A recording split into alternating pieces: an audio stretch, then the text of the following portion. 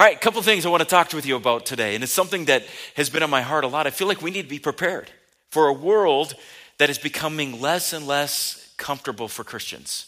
Have you noticed that? Now we're heading into Christmas, and just one thing that I want to warn you about is you will probably be seeing stories in the news, and they'll be doubting whether Christians or Christmas is real or Jesus came when he did. And on Wednesdays for the next couple weeks, I will be doing some Bible studies on Christmas themes here at the church. So if you want to come and enjoy a Bible study, I try to dig into some part of the Christmas story that's different that we don't normally see on Christmas Sunday. But you will, if you're interested in that, it'd be great. But I just want you to understand that we live in a world that claims to be nice, but I titled the sermon, When Nice Isn't Nice. Because the fact is, what is called nice today isn't always nice. It just isn't. You guys know what a humble brag is? Have you ever heard what a humble brag is? So when somebody, it sounds like they're being humble, but in the process, in the middle of the humility, they're really bragging on something. Have you noticed that? Have you ever heard that before? I actually copied down a couple that I got offline, and these are celebrities you would know. I'm not quoting their names today, but you would know who these people are if I did. Here's one. They put this on Instagram. It said this: "It always feels a little odd to me when I get recognized randomly in public. I never know what to say. I'm glad it doesn't happen very often." Like you're so famous that you have to just, Can't believe everybody's recognized me here today. Okay. Here's one. This one is the funniest one of all. When I read it, I thought, you've got to be kidding me. They posted this on Twitter. It says, "I just stepped on gum. Who spits gum on the red carpet?" So they just want you to know they're on the red carpet. Okay. Gotcha. All right. I see you're famous. Here's another one. This one really, what got to me about this is because you see so many people bragging about their selflessness or bragging about how humble they are or bragging about their good deeds. And we know as Christians, we're supposed to be doing our good deeds in private. And God who rewards us will reward us later. So here's what it said. "I just did something very selfless. But more importantly, it was genuine. And I know it means a lot to the person in the long run." I thought, oh my goodness. You don't break your arm patting yourself on the back here, It just cracked me up. But there's time when even nice, the word itself gets redefined. It seems like the common usage of words that we thought we all agreed on, knew what they meant, have been changed. And people don't always mean what they say. And it gets kind of weird sometimes. Like even love, the word love. I think it's interesting, and we're going to be, it'll be in the summer, but we're going to host do you guys remember the Truth Project? Remember that came out quite a few years ago? Well, there's been a follow-up. Del Tackett has come out with a whole follow-up to that. And he deals with this a lot about how the word love has been co-opted by the world and redefined. Now, we could do a whole sermon series on love and the way love is used in the Bible and different words for love. But most of us define love as selflessness, agape, where you do what's best for the other person. But the world has changed that a lot. It doesn't really mean that anymore. And so my question is, what if love is not actually love? And what if how it's defined isn't actually what you thought? What if the most loving thing is actually to deprive somebody of what they want? I know that may sound weird. I know as a kid, I didn't understand that. I felt like, and I never would have said this. It never probably even crossed my mind. I wasn't that philosophical. But, there's times where somebody says, well, if you love me, you will do this. Well, then what you've done is turn love into a transaction. And it means you have to do this for me if I'm defining it as love. And then what it does in a lot of ways is it kind of strong arms you into behaving in such a way that the person is defined as what love is. And I know the easiest examples to think about are probably our children. You love them, but giving them candy for every meal and any time they want is not the best thing. You know that. When your dog looks at you and you're eating something that's really good, right? You know how that is. We just had Thanksgiving. And as you're eating something and you look at that poor dog, and our dog, she's a golden doodle. Her eyes, a lot of times her expressions look human. It's really kind of creepy. I mean, sometimes I'm looking at her like, stop looking at me like that. Just stop. And I know what'll happen. If I were to give her this, like a piece of meat, you know what she would do, right? She would literally inhale it. I mean, she would probably not even taste it. Like, you wouldn't even enjoy this. But even if I did give you all this food that's on our table, it wouldn't be the best thing for her. It would make her sick. I mean, it's not the healthy thing. We know that. We know that in certain cases, doing what someone wants or what they might define as love isn't really love. It's not the most loving thing to do. Think about this. What if you gave any child unfettered access to all media? Oh my goodness. You put restrictions on that because you love them. You don't let them run out wherever they want. You know that there are restrictions, places that they need to be defined and regulated because it's not loving. You know that. You know there's a reason that there's guardrails on the freeway. They're protecting us. You couldn't give somebody, a child especially, but anybody really just unlimited money. I mean, what would you do with it? Would it always be healthy? No. It wouldn't be the most loving thing. It's not loving. So what's interesting is there's a saying out there, it's been around for a long time, that we love the sinner and hate the sin. I saw something on social media the other day when it said, no, hate is still hate. And what they meant by that was, you've got to love the sinner and the sin. And I look at that and I think, no. Because sin is actually an evil thing in somebody's life. And the reason God calls it sin is because it will damage and hurt them. It will cause pain that they can't even tell right now. It's like a disease or a cancer that eats you up from the inside and you think it's good, but it's not. Somebody said online too, it's not even in the Bible, but what they've done is they don't understand that there's certain sayings. What we've done is distilled a principle in Scripture. So in Jude 1:23, it actually says this: to show mercy with caution, hating even the sins that contaminate their lives. We love them. We have mercy on those who doubt and save others by snatching them out of the fire. I think about that verse and it reminds me that sometimes the most loving thing to do is say no. No. It's hard to do, isn't it? It's hard to do. It's hard to do with your dog. So how much harder it is to do with people who you care about and you love them too much to let it go. It's funny, our world today, we've redefined everything. You know what a euphemism is, right? A euphemism? I mean, a euphemism is a way to say something that's less harsh, right? It's not as mean. It's the same word or same meaning kind of, but we've changed it to make it softer so it doesn't hurt as much, right? So I might be vertically challenged, which would be short.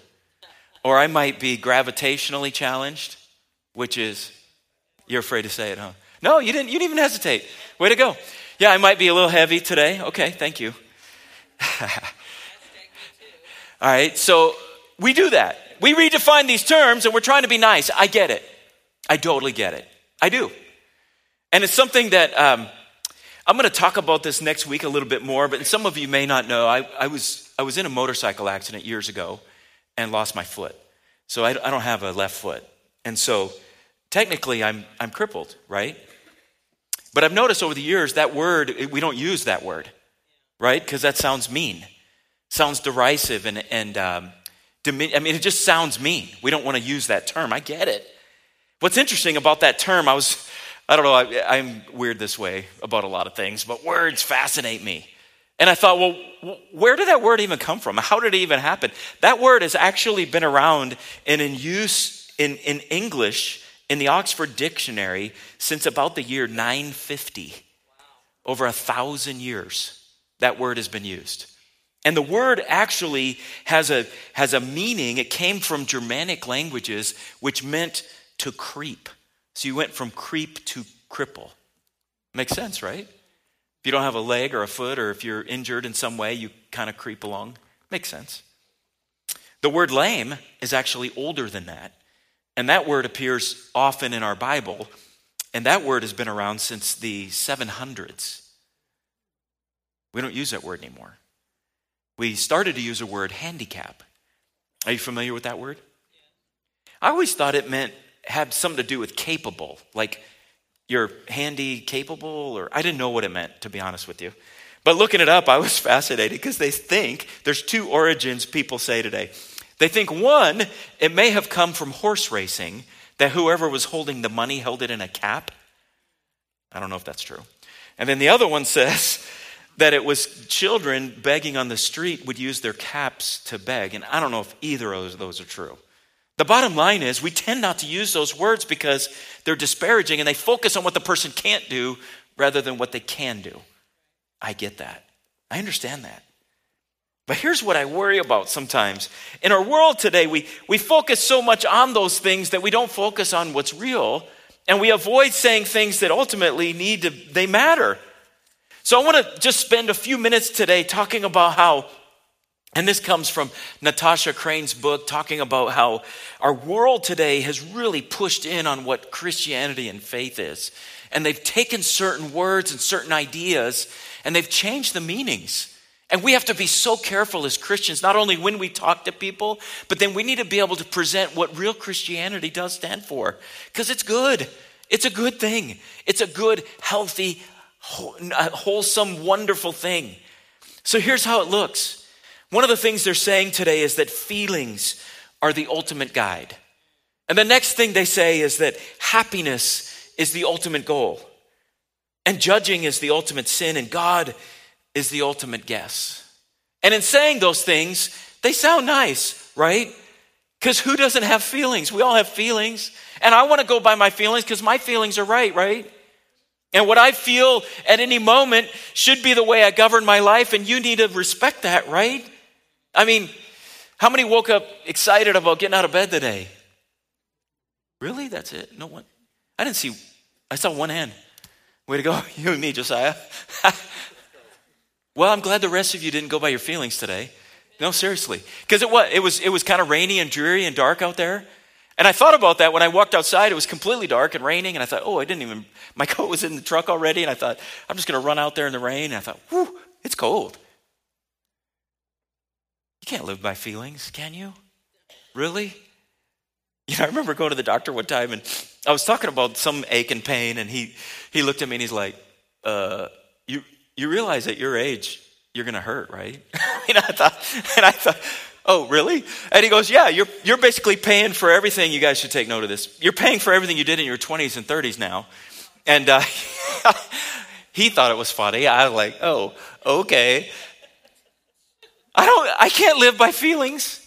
You can't either. I mean, we know that's true. But if feelings are the ultimate guide and we're going to follow our heart, whose heart decides? I mean, we've talked about this a lot. I don't want to spend a lot of time on it, but the problem with that is this. If it's just about my feelings, then duty and honor and right and wrong, all of that goes out the window because my feelings don't check that first.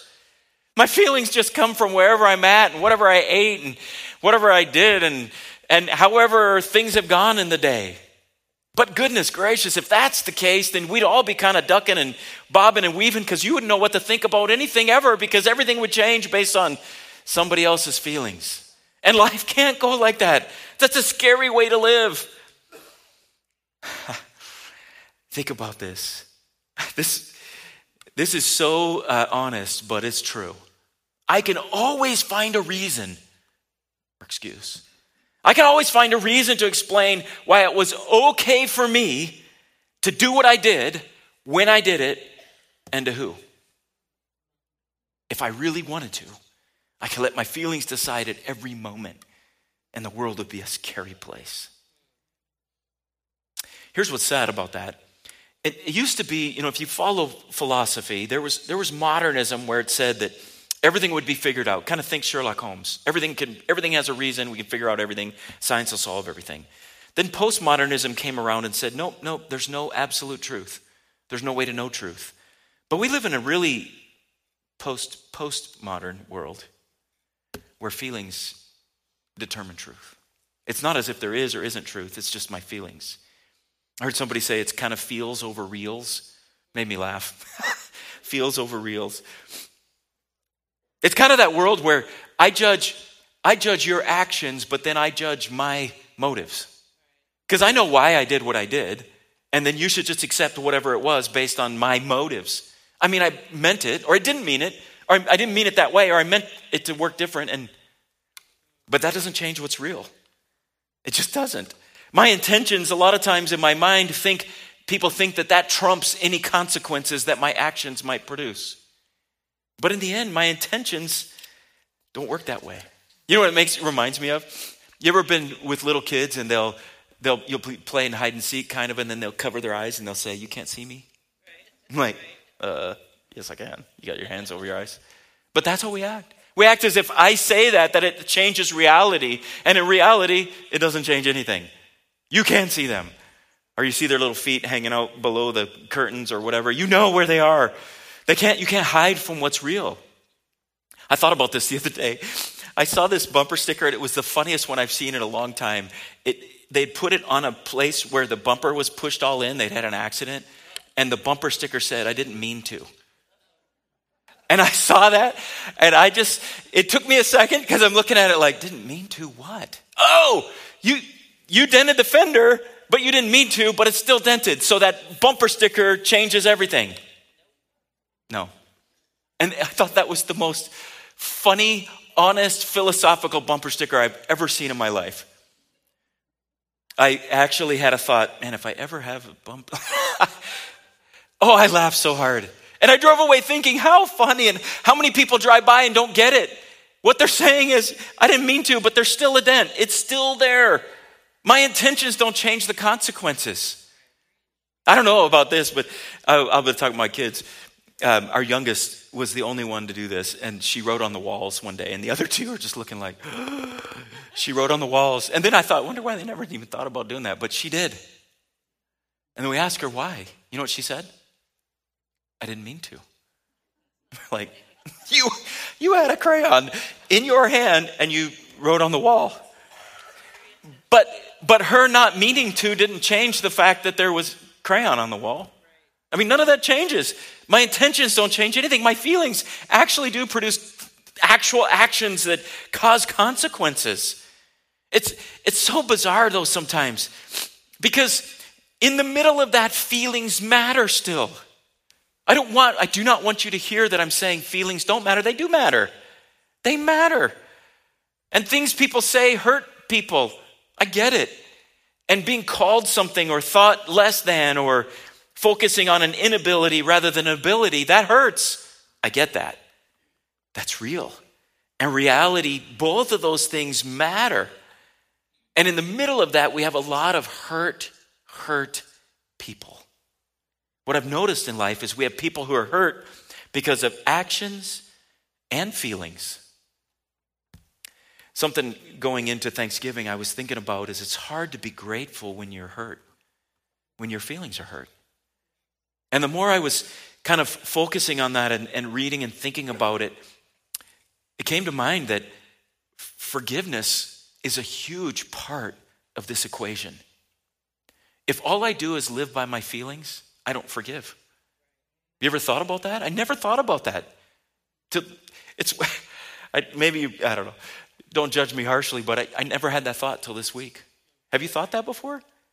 You can't forgive if you're living by feelings. Because my feelings govern everything. And if my feelings are hurt and I'm hurt about something, I have to intentionally forgive to heal my feelings.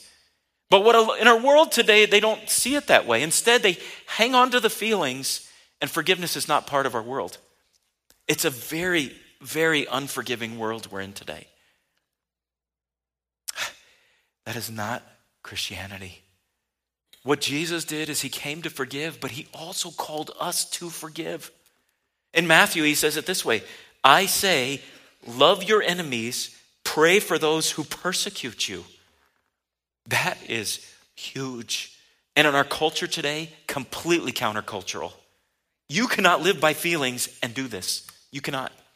What it means is you have to let God help look inside your heart and mind and say, "God, am I holding on to something?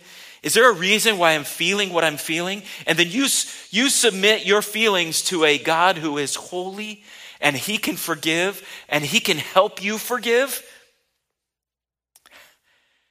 Paul said it this way in Romans. He said, "Never pay back evil with more evil.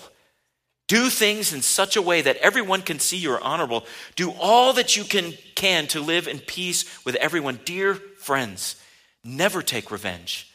Leave that to the righteous anger of God." Comes down to that. Do I live by my feelings or do I submit it to him? Feelings are a powerful thing in our world today. A lot of people live completely by feelings. It's just what they do. But let me just say this, feelings can lead you down a very, very dark path. The next point is happiness is the ultimate goal. I want to be happy, don't you? For me to be truly happy, that means that my feelings have to be the most important thing for every one of you. So keep that in mind, okay, the rest of the day. Could you do that for me? Could you live your whole life to make sure I'm happy? It sounds so goofy saying it out loud. I wrote it down, but then it makes me laugh just even thinking about it. I mean, really, isn't that what the whole world is asking you to do? For you to make me happy? I mean, what would it take to make me happy? There'd be dark coffee involved, I'm just saying. I don't eat a lot of chocolate, but if I did, it would be dark. Right? Can you really demand that the whole world just makes you happy? And what is the point anyway? I mean, if it's all about my happiness, it becomes so self-centered and selfish. And here's the twist about it that the world cannot see. The fact is, the more you serve others, the more happy you will be. I know that sounds crazy. It's so upside down and backward. But the more, like just put it in a marriage, the more you do for your wife, the more happy you will be. And vice versa. And then what happens is, the more I do for you, the more you do for somebody else, and the more they do for them, and then me, and then we actually all get our needs met by actually doing more for each other. And then the whole world is happier. So when Jesus, on the last time with his disciples, when he knelt down and washed their feet, had nothing to do with happiness. But I guarantee you that servant model of servant leadership illustrated for us what makes happiness everything. For the world, what happens is they fight to be happy, which gets on top of this person's happiness and this and this and this, and nobody's happy. It all becomes about survival and my way and demanding this. And you know what? I struggle with too is it's such a first world idea anyway, isn't it? That it's all about being carefree and me happy. I'll tell you, every time I've taken students over the years to a third world country, you know what ends up happening? They all just get blown away. And I can't even tell you how many times I've heard this exact statement out of a young person, high school student. They'll say, Pastor Dennis, I don't understand how these people are so happy because they don't have anything. Look at them like, maybe that's not the source of happiness. Maybe you believed a lie that our culture tells you that the source of happiness is all these things, when it's not things that satisfy. Things are not the thing that satisfy. It's a relationship with God Almighty who created you for a relationship that makes and means happiness. You know what I mean by first world problems, right? You know what that's like. When there's no Wi-Fi, you know how annoying that is, right? Or you don't have any ice. You know the rest of the world doesn't use ice even. You're running out of hot water. They don't even have hot water. How can they be happy? The charger's all the way across the room. Or you have a bad phone signal. Or how about this one? How many of you said this? I have nothing to eat. How many of you said this? All these students are laughing. How many of you said this? I have nothing to wear. Or your online delivery is late. Or you can't fast forward live TV. I know, somebody groaned. Somebody groaned out loud. Oh, I hate that. The next point they make is that judging is the ultimate sin. I want you to understand how this works. Because nobody likes to be criticized. I mean, right? Nobody likes that. But if you hurt my feelings and you tell me what I want is not fair or right, then you're judging me, and you can't do that because my feelings are most important and because my happiness is more important than anything. So you judging me violates those two, so you can't judge me. I don't like criticism, even constructive criticism. Does anybody like that? But you know how healthy and good it is, right? I mean, you can't really get better unless somebody says, hey, if you did it like this, or if you changed this, or you, right? Do you guys remember learning to drive? Who taught you to drive, mom or dad? How many mom taught you? Not very, okay, how many dad? How many a friend? How many you just learned on your own? You just, just all the old timers, because we just got in a car and tried it. My dad, you know what he would do? We had a stick shift little car, and he would have me, his teaching me to drive stick was to pull it into the garage, but it was up a hill. So I can't tell you how many screech marks and black marks I left on that driveway, but I needed to learn, right? It's healthy, but nobody likes it. And you may have heard this. Some people will throw this in your face and they'll say, well, Jesus said not to judge. You know what I would say? Don't read a Bible verse. Why would I say that? Because if you read just one verse, you are going to get that. It's probably the most widely quoted verse today, but it's also glaringly out of context. But here's what Jesus said. If you're just going to do the one verse, Matthew 7:1, it does say, do not judge, and you too will be judged, or you too will be judged. So a lot of people use that verse to just silence critics or get out of criticism or to preclude any negative assessment at all. Here's what they don't know. 5 verses later, Jesus said this: don't give to dogs what is sacred. Do not throw your pearls to pigs. Now that's brutal, right? How are you going to know what dogs are and pigs are if you don't? How do you even know what that means unless you judge? And not before anybody jumps to any negative conclusions, what Jesus is saying is, not everybody's ready to accept everything you know. Have you ever given advice to somebody who didn't ask for it? How'd that go? Right? I mean, a lot of times people aren't wanting to hear, so what Jesus is saying is, don't tell them if they're not wanting to hear it. And the fact is, there are things you know, they don't need to know everything you know yet. And then just a few verses later, he says this in Matthew 7:15 and 16. Watch out for false prophets. And then skipping a little bit, by their fruit, you will recognize them. How are you supposed to know what a false prophet is if you do not judge what they say? The fact is, the judgment he was talking about is hypocritical judgment. That's the whole story with log in your eye and the other person has a speck, and he basically says, take the log out, then you can judge. What he's saying is, do not judge hypocritically. He's not saying not to judge. The fact is that for us to know life at all, we have to make judgments about everything. Really, what's sad is there's a certain arrogance to say, you can't judge me. You know what? I need your judgment. I don't want it. Don't get any ideas. I'm not asking for that. But I need it. Don't you need it? Don't you need a little correction, a little course correction here and there?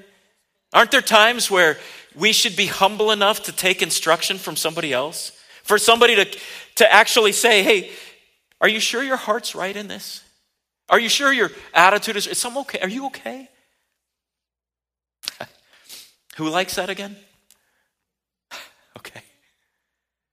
We're all sinners. We're all saved by grace.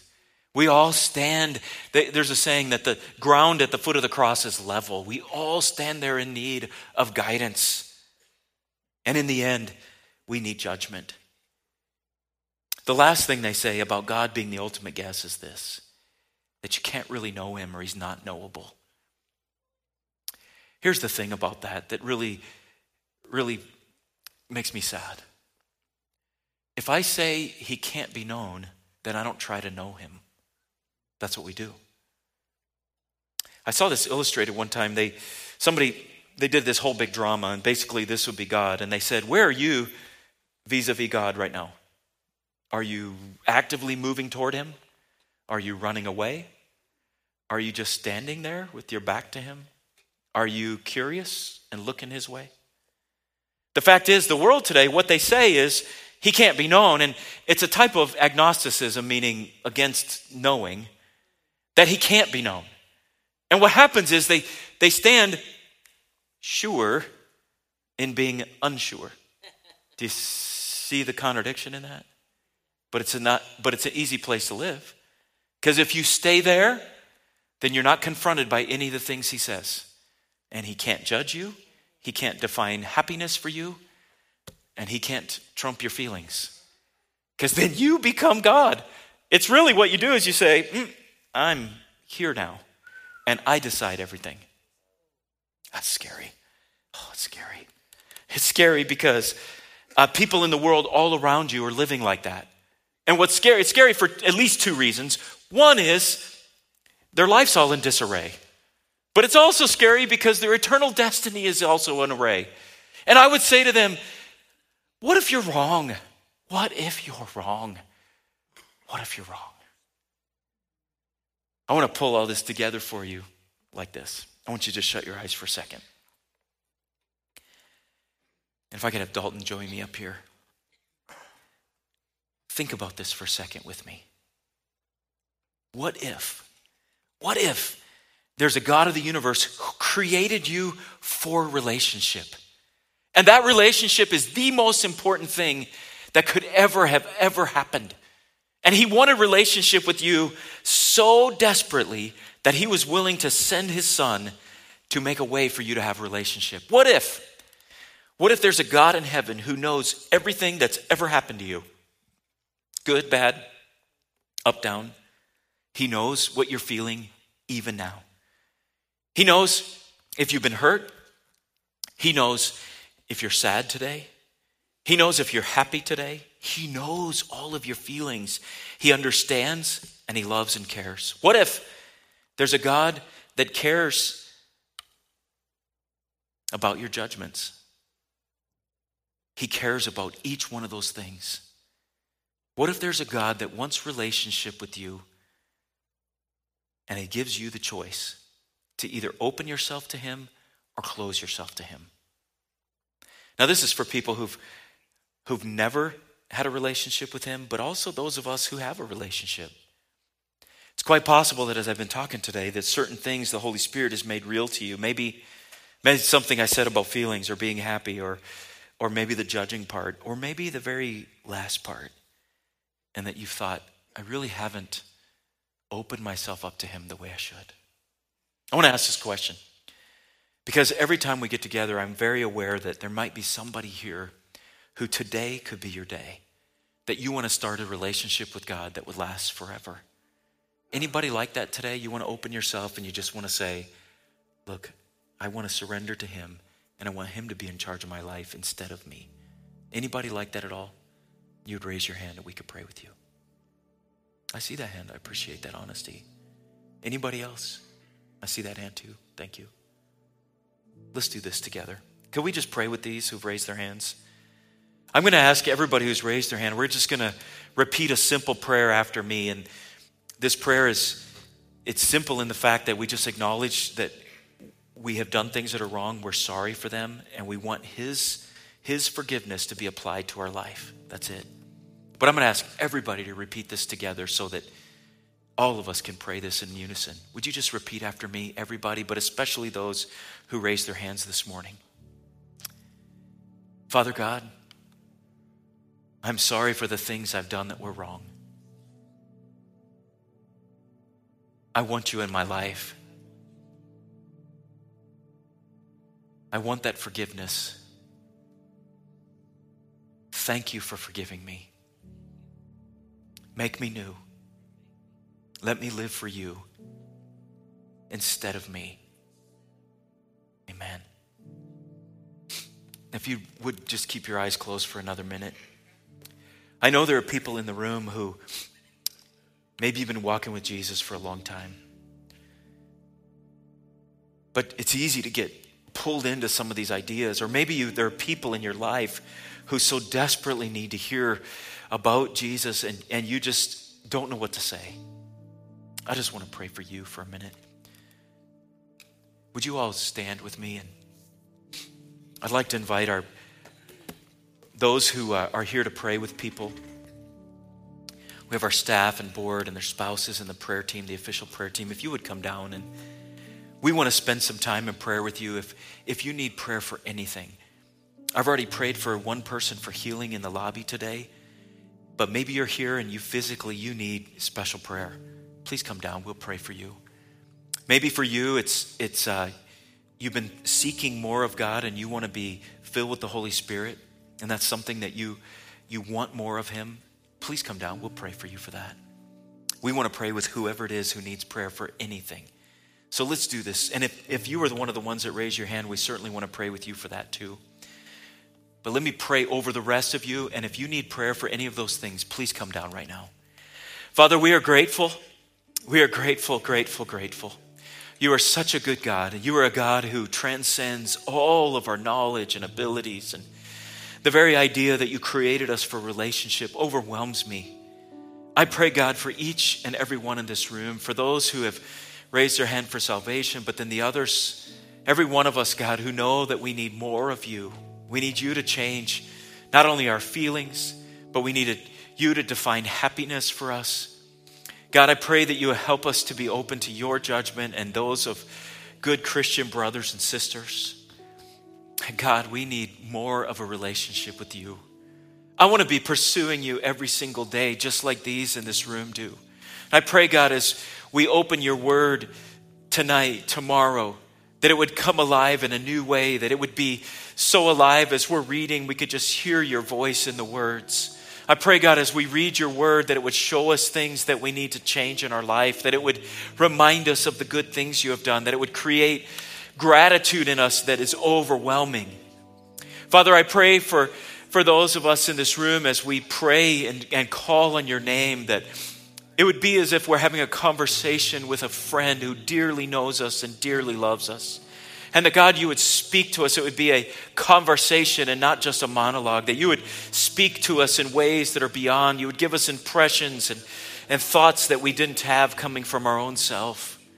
God, I pray for every encounter we have through the rest of this day, whether it be with family who may be here visiting for the holiday, or maybe a clerk in a store, or somebody that we meet on the job or at school. God, that you would speak through us in a way that you would help us to plant seeds in their life that would draw them into a closer relationship with you. God, I pray that you would drop thoughts in our hearts and minds that would give us insight into their lives that we could pray for and that we could hold them up to you. God, we thank you for all that you do. We give you praise for all these things. In Jesus' name, amen and amen. God bless you as you encounter this world this week. Be a light in every way. In Jesus' name, amen. Bless you today.